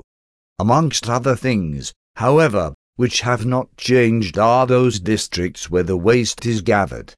Dust is dust all the world over, in every age, and the family likeness of dust heaps is perfect. The traveller, therefore, who visits the environs of Montrouge can go back in fancy without difficulty to the year 1850. In this year I was making a prolonged stay in Paris. I was very much in love with the young lady who, though she returned my passion, so far yielded to the wishes of her parents that she had promised not to see me or to correspond with me for a year. I, too, had been compelled to accede to these conditions under a vague hope of parental approval. During the term of probation I had promised to remain out of the country and not to write to my dear one until the expiration of the year. Naturally the time went heavily with me. There was not one of my own family or circle who could tell me of Alice, and none of her own folk had, I am sorry to say, sufficient generosity to send me even an occasional word of comfort regarding her health and well-being. I spent 6 months wandering about Europe, but as I could find no satisfactory distraction in travel, I determined to come to Paris, where, at least, I would be within easy hail of London in case any good fortune should call me thither before the appointed time. That hope deferred maketh the heart sick was never better exemplified than in my case, for in addition to the perpetual longing to see the face I loved, there was always with me a harrowing anxiety lest some accident should prevent me showing Alice in due time that I had, throughout the long period of probation, been faithful to her trust and my own love. Thus, every adventure which I undertook had a fierce pleasure of its own, for it was fraught with possible consequences greater than it would have ordinarily borne. Like all travellers, I exhausted the places of most interest in the first month of my stay, and was driven in the second month to look for amusement whithersoever I might. Having made sundry journeys to the better-known suburbs, I began to see that there was a terra incognita, in so far as the guide-book was concerned, in the social wilderness lying between these attractive points. Accordingly I began to systematize my researches, and each day took up the thread of my exploration at the place where I had on the previous day dropped it. In the process of time my wanderings led me near Montrouge, and I saw that hereabouts lay the ultimate thought of social exploration, a country as little known as that round the source of the White Nile. And so I determined to investigate philosophically the chiffonier, his habitat, his life, and his means of life. The job was an unsavory one, difficult of accomplishment, and with little hope of adequate reward.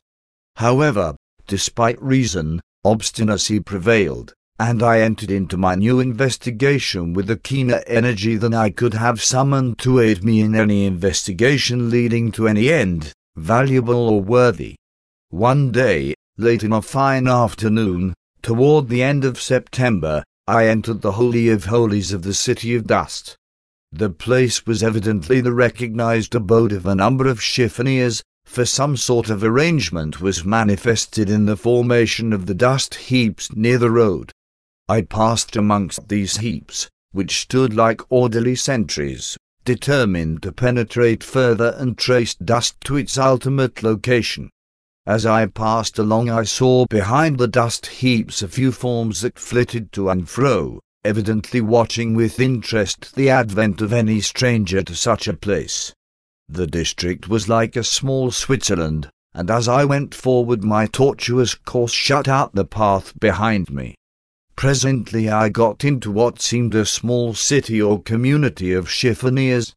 There were a number of shanties or huts, such as may be met with in the remote parts of the bog of Allen, rude places with wattled walls, plastered with mud, and roofs of rude thatch made from stable refuse, such places as one would not like to enter for any consideration, and which even in watercolour could only look picturesque if judiciously treated. In the midst of these huts was one of the strangest adaptations, I cannot say habitations, I had ever seen. An immense old wardrobe, the colossal remnant of some boudoir of Charles VII, or Henry II, had been converted into a dwelling house. The double doors lay open, so that the entire menage was open to public view. In the open half of the wardrobe was a common sitting room of some 4 feet by 6, in which sat, smoking their pipes round a charcoal brazier, no fewer than 6 old soldiers of the First Republic, with their uniforms torn and worn threadbare. Evidently they were of the vicegerent class. Their bleary eyes and limp jaws told plainly of a common love of absinthe, and their eyes had that haggard, worn look of slumbering ferocity which follows hard in the wake of drink. The other side stood as of old, with its shelves intact, save that they were cut to half their depth, and in each shelf, of which there were 6, was a bed made with rags and straw. The half-dozen of worthies who inhabited this structure looked at me curiously as I passed, and when I looked back after going a little way I saw their heads together in a whispered conference. I did not like the look of this at all, for the place was very lonely, and the men looked very, very villainous. However, I did not see any cause for fear, and went on my way, penetrating further and further into the Sahara. The way was tortuous to a degree, and from going around in a series of semicircles, as one goes in skating with the Dutch roll, I got rather confused with regard to the points of the compass. When I had penetrated a little way I saw, as I turned the corner of a half-made heap, sitting on a heap of straw, an old soldier with threadbare coat. "Hello," said I to myself. "The First Republic is well represented here in its soldiery." As I passed him the old man never even looked up at me, but gazed on the ground with stolid persistency. Again I remarked to myself, "See what a life of rude warfare can do. This old man's curiosity is a thing of the past." When I had gone a few steps, however, I looked back suddenly, and saw that curiosity was not dead, for the veteran had raised his head and was regarding me with a very queer expression. He seemed to me to look very like one of the 6 worthies in the press. When he saw me looking he dropped his head, and without thinking further of him I went on my way, satisfied that there was a strange likeness between these old warriors. Presently I met another old soldier in a similar manner. He, too, did not notice me whilst I was passing. By this time it was getting late in the afternoon, and I began to think of retracing my steps. Accordingly I turned to go back, but could see a number of tracks leading between different mounds and could not ascertain which of them I should take.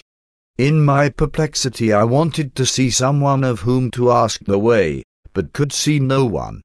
I determined to go on a few mounds further and so try to see someone not a veteran. I gained my object, for after going a couple of 100 yards I saw before me a single shanty such as I had seen before, with, however, the difference that this was not one for living in, but merely a roof with 3 walls open in front. From the evidences which the neighbourhood exhibited I took it to be a place for sorting. Within it was an old woman wrinkled and bent with age. I approached her to ask the way. She rose as I came close and I asked her my way. She immediately commenced a conversation, and it occurred to me that here in the very centre of the kingdom of dust was the place to gather details of the history of Parisian rag-picking, particularly as I could do so from the lips of one who looked like the oldest inhabitant. I began my inquiries, and the old woman gave me most interesting answers. She had been one of the citoyennes who sat daily before the guillotine and had taken an active part among the women who signalized themselves by their violence in the Revolution. While we were talking she said suddenly, "But monsieur must be tired standing," and dusted a rickety old stool for me to sit down. I hardly liked to do so for many reasons, but the poor old woman was so civil that I did not like to run the risk of hurting her by refusing, and moreover the conversation of one who had been at the taking of the Bastille was so interesting that I sat down, and so our conversation went on. While we were talking an old man, older and more bent and wrinkled even than the woman, appeared from behind the shanty. "Here is Pierre," said she. "Monsieur can hear stories now if he wishes," for Pierre was in everything, from the Bastille to Waterloo. The old man took another stool at my request, and we plunged into a sea of revolutionary reminiscences. This old man, albeit clothed like a scarecrow, was like any one of the 6 veterans. I was now sitting in the centre of the low hut with the woman on my left hand and the man on my right, each of them being somewhat in front of me. The place was full of all sorts of curious objects of lumber, and of many things that I wished far away. In one corner was a heap of rags which seemed to move from the number of vermin it contained, and in the other a heap of bones whose odour was something shocking. Every now and then, glancing at the heaps, I could see the gleaming eyes of some of the rats which infested the place.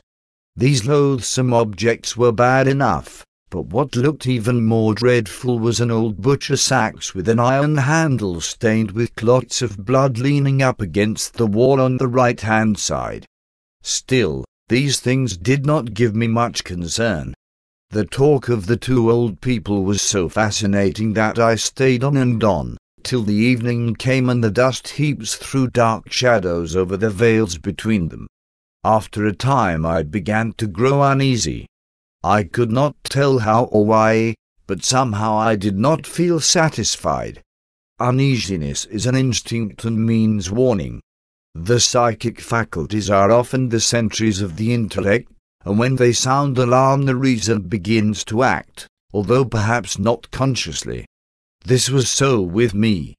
I began to bethink me where I was and by what surrounded, and to wonder how I should fare in case I should be attacked. And then the thought suddenly burst upon me, although without any overt cause, that I was in danger. Prudence whispered, "Be still and make no sign," and so I was still and made no sign, for I knew that 4 cunning eyes were on me. 4 eyes, if not more. My God, what a horrible thought! The whole shanty might be surrounded on 3 sides with villains. I might be in the midst of a band of such desperadoes as only half a century of periodic revolution could produce. With a sense of danger my intellect and observation quickened, and I grew more watchful than was my wont. I noticed that the old woman's eyes were constantly wandering towards my hands. I looked at them too, and saw the cause my rings. On my left little finger I had a large signet, and on the right a good diamond. I thought that if there was any danger, my first care was to avert suspicion. Accordingly I began to work the conversation round Dirac, picking to the trains of the things found there, and so by easy stages to jewels. Then, seizing a favourable opportunity, I asked the old woman if she knew anything of such things. She answered that she did, a little. I held out my right hand, and, showing her the diamond, asked her what she thought of that. She answered that her eyes were bad, and stooped over my hand. I said as nonchalantly as I could, "Pardon me, you will see better thus," and taking it off handed it to her. An unholy light came into her withered old face as she touched it. She stole one glance at me, swift and keen as a flash of lightning. She bent over the ring for a moment, her face quite concealed as though examining it. The old man looked straight out of the front of the shanty before him, at the same time fumbling in his pockets and producing a screw of tobacco in a paper and a pipe, which he proceeded to fill. I took advantage of the pause and the momentary rest from the searching eyes on my face to look carefully round the place, now dim and shadowy in the gloaming. There still lay all the heaps of varied reeking foulness. There the terrible blood-stained axe leaning against the wall in the right-hand corner, and everywhere, despite the gloom, the baleful glitter of the eyes of the rats. I could see them even through some of the chinks of the boards at the back, low down close to the ground. But stay, these latter eyes seemed more than usually large and bright and baleful. For an instant my heart stood still, and I felt in that whirling condition of mind in which one feels a sort of spiritual drunkenness, and as though the body is only maintained erect high, that there is no time for it to fall before recovery. Then, in another second, I was calm, coldly calm, with all my energies in full vigour, with a self-control which I felt to be perfect, and with all my feeling and instincts alert. Now I knew the full extent of my danger. I was watched and surrounded by desperate people. I could not even guess at how many of them were lying there on the ground behind the shanty, waiting for the moment to strike. I knew that I was big and strong, and they knew it, too. They knew also, as I did, that I was an Englishman and would make a fight for it. And so we waited. I felt, gained an advantage in the last few seconds, for I knew my danger and understood the situation. Now, I thought, is the test of my courage, the enduring test. The fighting test may come later. The old woman raised her head and said to me in a satisfied kind of way, "A very fine ring. Indeed, a beautiful ring. Oh, me, I once had such rings, plenty of them, and bracelets and earrings. Oh, for in those fine days I led the town a dance, but they've forgotten me now. They've forgotten me. Why, they never heard of me. Perhaps their grandfathers remember me, some of them." And she laughed a harsh, croaking laugh. And then I am bound to say that she astonished me, for she handed me back the ring with a certain suggestion of old-fashioned grace which was not without its pathos. The old man eyed her with a sort of sudden ferocity, half rising from his stool, and said to me suddenly and hoarsely, "Let me see." I was about to hand the ring when the old woman said, No, do not give it to Pierre. Pierre is eccentric. He loses things. And such a pretty ring." "Cat," said the old man, savagely. Suddenly the old woman said, rather more loudly than was necessary, "Wait, I shall tell you something about a ring." There was something in the sound of her voice that jarred upon me. Perhaps it was my hypersensitiveness, wrought up as I was to such a pitch of nervous excitement, but I seemed to think that she was not addressing me. As I stole a glance round the place, I saw the eyes of the rats in the bone heaps, but missed the eyes along the back. But even as I looked, I saw them again appear. The old woman's weight had given me a respite from attack, and the men had sunk back to their reclining posture. I once lost a ring, a beautiful diamond hoop that belonged to a queen, and which was given to me by a farmer of the taxes, who afterwards cut his throat because I sent him away. I thought it must have been stolen, and taxed my people, but I could get no trace. The police came and suggested that it had found its way to the drain.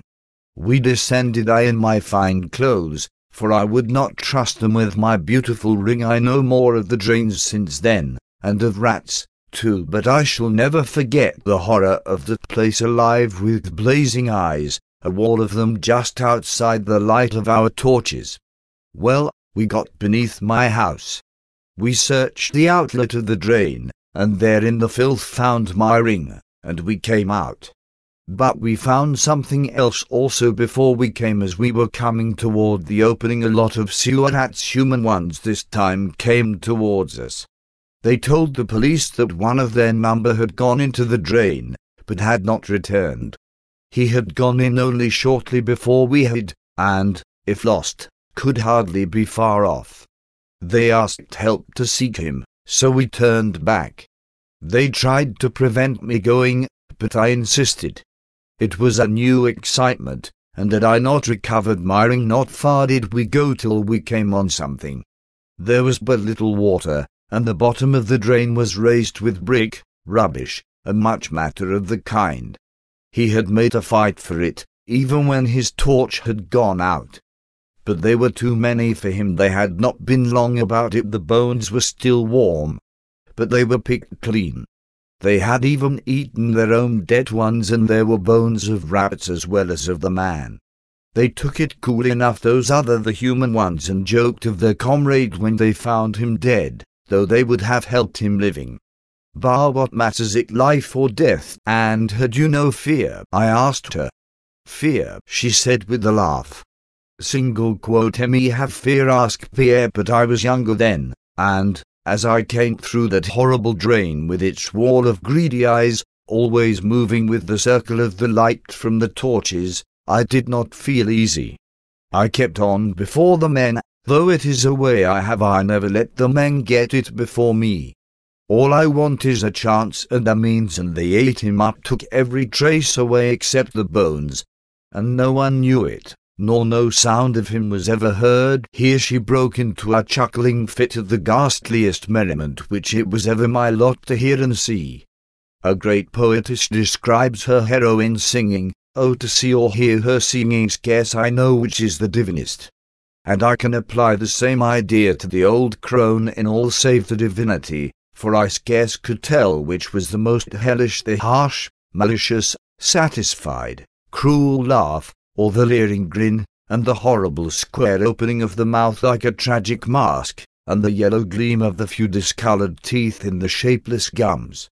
In that laugh and with that grin and the chuckling satisfaction, I knew as well as if it had been spoken to me in words of thunder that my murder was settled, and the murderers only bided the proper time for its accomplishment. I could read between the lines of her gruesome story the command to her accomplices. Wait, she seemed to say, bide your time. I shall strike the first blow. Find the weapon for me, and I shall make the opportunity. He shall not escape. Keep him quiet, and then no one will be wiser. There will be no outcry, and the rats will do their work. It was growing darker and darker. The night was coming. I stole a glance round the shanty, still all the same the bloody axe in the corner, the heaps of filth, and the eyes on the bone heaps and in the crannies of the floor. Pierre had been still ostensibly filling his pipe. He now struck a light and began to puff away at it.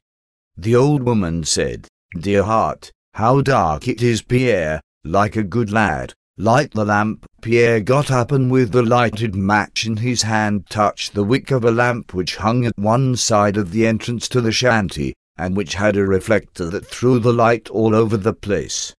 It was evidently that which was used for their sorting at night. "Not that, stupid, not that the lantern," she called out to him. He immediately blew it out, saying, "All right, "Mother, I'll find it."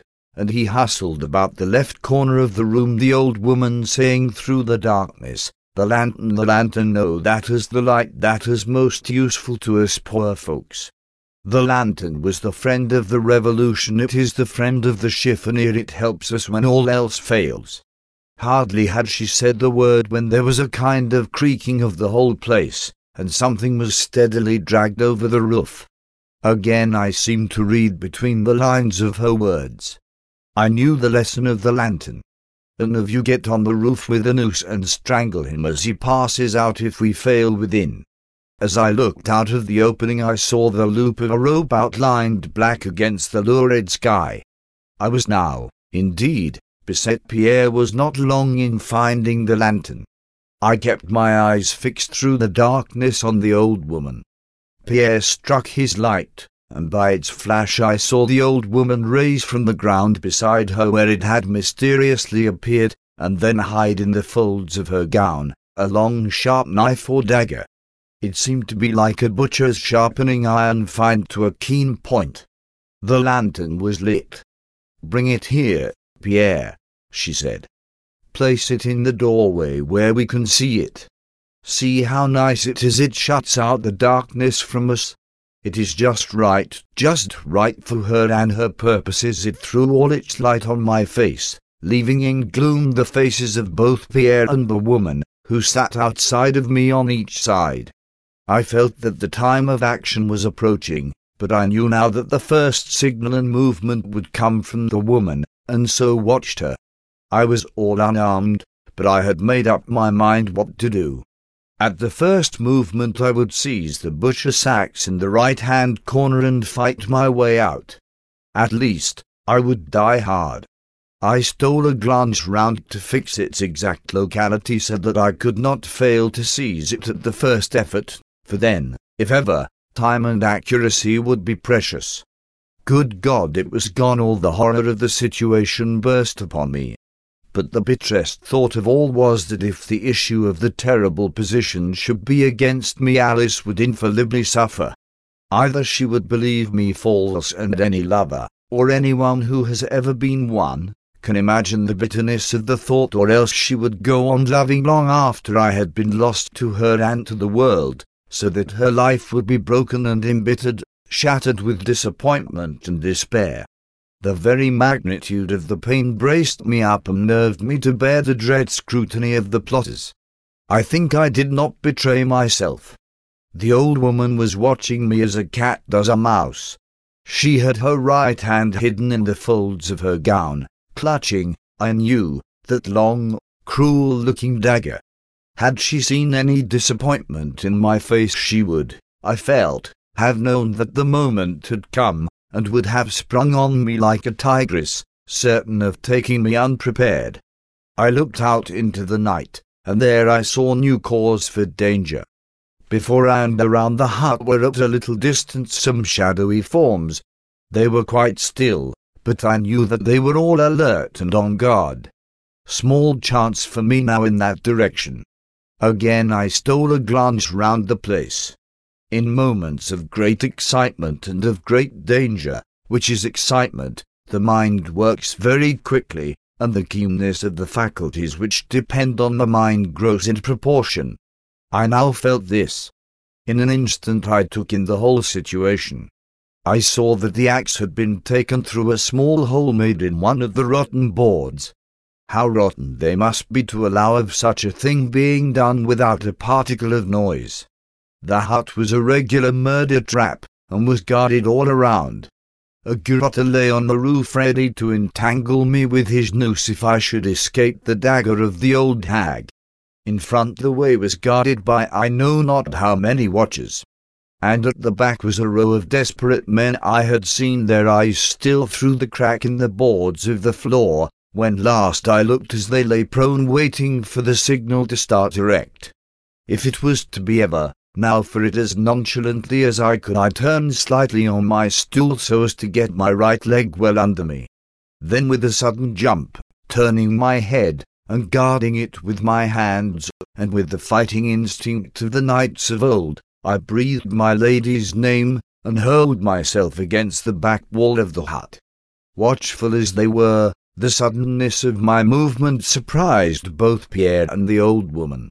As I crashed through the rotten timbers, I saw the old woman rise with a leap like a tiger and heard her low gasp of baffled rage. My feet lit on something that moved, and as I jumped away I knew that I had stepped on the back of one of the row of men lying on their faces outside the hut. I was torn with nails and splinters, but otherwise unhurt.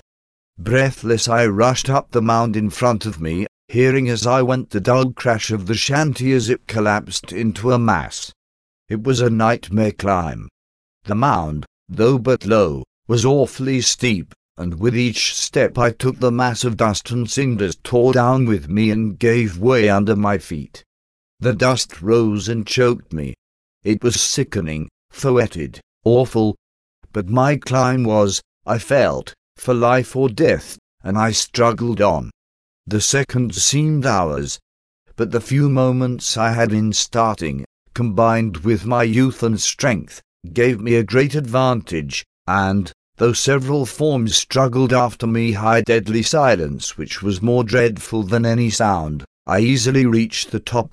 Since then I have climbed the cone of Vesuvius, and as I struggled up that dreary steep amid the sulphurous fumes, the memory of that awful night at Montrouge came back to me so vividly that I almost grew faint. The mound was one of the tallest in the region of dust, and as I struggled to the top, panting for breath and with my heart beating like a sledge-hammer, I saw away to my left the dull red gleam of the sky, and nearer still the flashing of lights. Thank God I knew where I was now and where lay the road to Paris. For 2 or 3 seconds I paused and looked back. My pursuers were still well behind me, but struggling up resolutely, and in deadly silence. Beyond, the shanty was a wreck, a mass of timber and moving forms. I could see it well, for flames were already bursting out. The rags and straw had evidently caught fire from the lantern.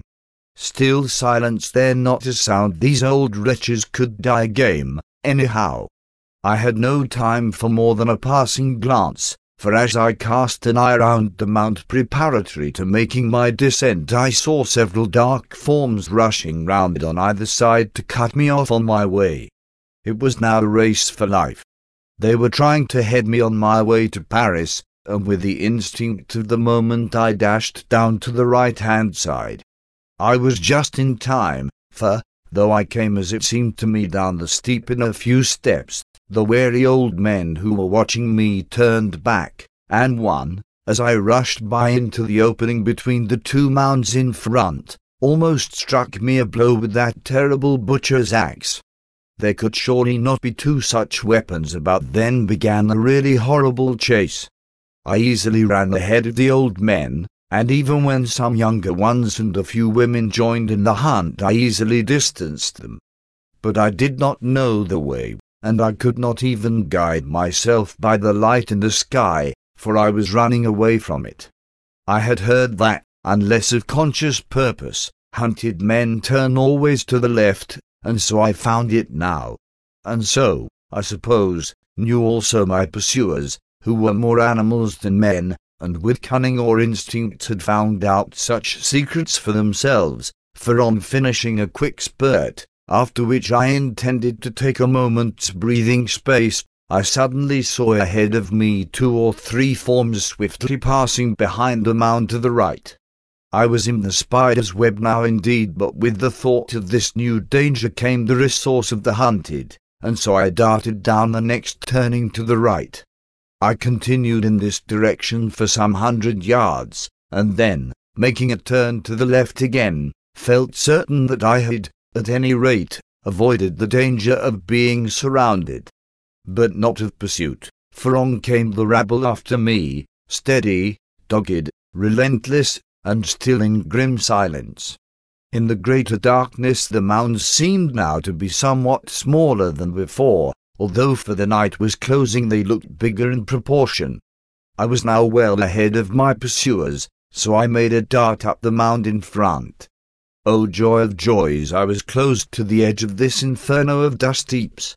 Away behind me the red light of Paris was in the sky, and towering up behind rose the heights of Montmartre, a dim light, with here and there brilliant points like stars. Restored to vigor in a moment, I ran over the few remaining mounds of decreasing size, and found myself on the level land beyond. Even then, however, the prospect was not inviting. All before me was dark and dismal, and I had evidently come on one of those dank, low-lying waste places which are found here and there in the neighborhood of great cities. Places of waste and desolation, where the space is required for the ultimate agglomeration of all that is noxious, and the ground is so poor as to create no desire of occupancy even in the lowest squatter. With eyes accustomed to the gloom of the evening, and away now from the shadows of those dreadful dust heaps, I could see much more easily than I could a little while ago. It might have been, of course, that the glare in the sky of the lights of Paris, though the city was some miles away, was reflected here. Howsoever it was, I saw well enough to take bearings for certainly some little distance around me. In front was a bleak, flat waste that seemed almost dead level, with here and there the dark shimmering of stagnant pools. Seemingly far off on the right, amid a small cluster of scattered lights, rose a dark mass of Fort Montrouge, and away to the left in the dim distance, pointed with stray gleams from cottage windows, the lights in the sky showed the locality of Bicêtre. A moment's thought decided me to take to the right and try to reach Montrouge. There at least would be some sort of safety, and I might possibly long before come on some of the crossroads which I knew. Somewhere, not far off, must lie the strategic road made to connect the outlying chain of forts circling the city. Then I looked back. Coming over the mounds, and outlined black against the glare of the Parisian horizon, I saw several moving figures, and still away to the right several more deploying out between me and my destination. They evidently meant to cut me off in this direction, and so my choice became constricted. It lay now between going straight ahead or turning to the left. Stooping to the ground, so as to get the advantage of the horizon as a line of sight, I looked carefully in this direction, but could detect no sign of my enemies. I argued that as they had not guarded or were not trying to guard that point, there was evidently danger to me there already. So I made up my mind to go straight on before me. It was not an inviting prospect, and as I went on the reality grew worse. The ground became soft and oozy, and now and again gave way beneath me in a sickening kind of way. I seemed somehow to be going down, for I saw round me places seemingly more elevated than where I was, and this in a place which from a little way back seemed dead level. I looked around, but could see none of my pursuers. This was strange, for all along these birds of the night had followed me through the darkness as well as though it was broad daylight. How I blamed myself for coming out in my light-coloured tourist suit of tweed. The silence, and my not being able to see my enemies, whilst I felt that they were watching me, grew appalling, and in the hope of someone not of this ghastly crew hearing me, I raised my voice and shouted several times,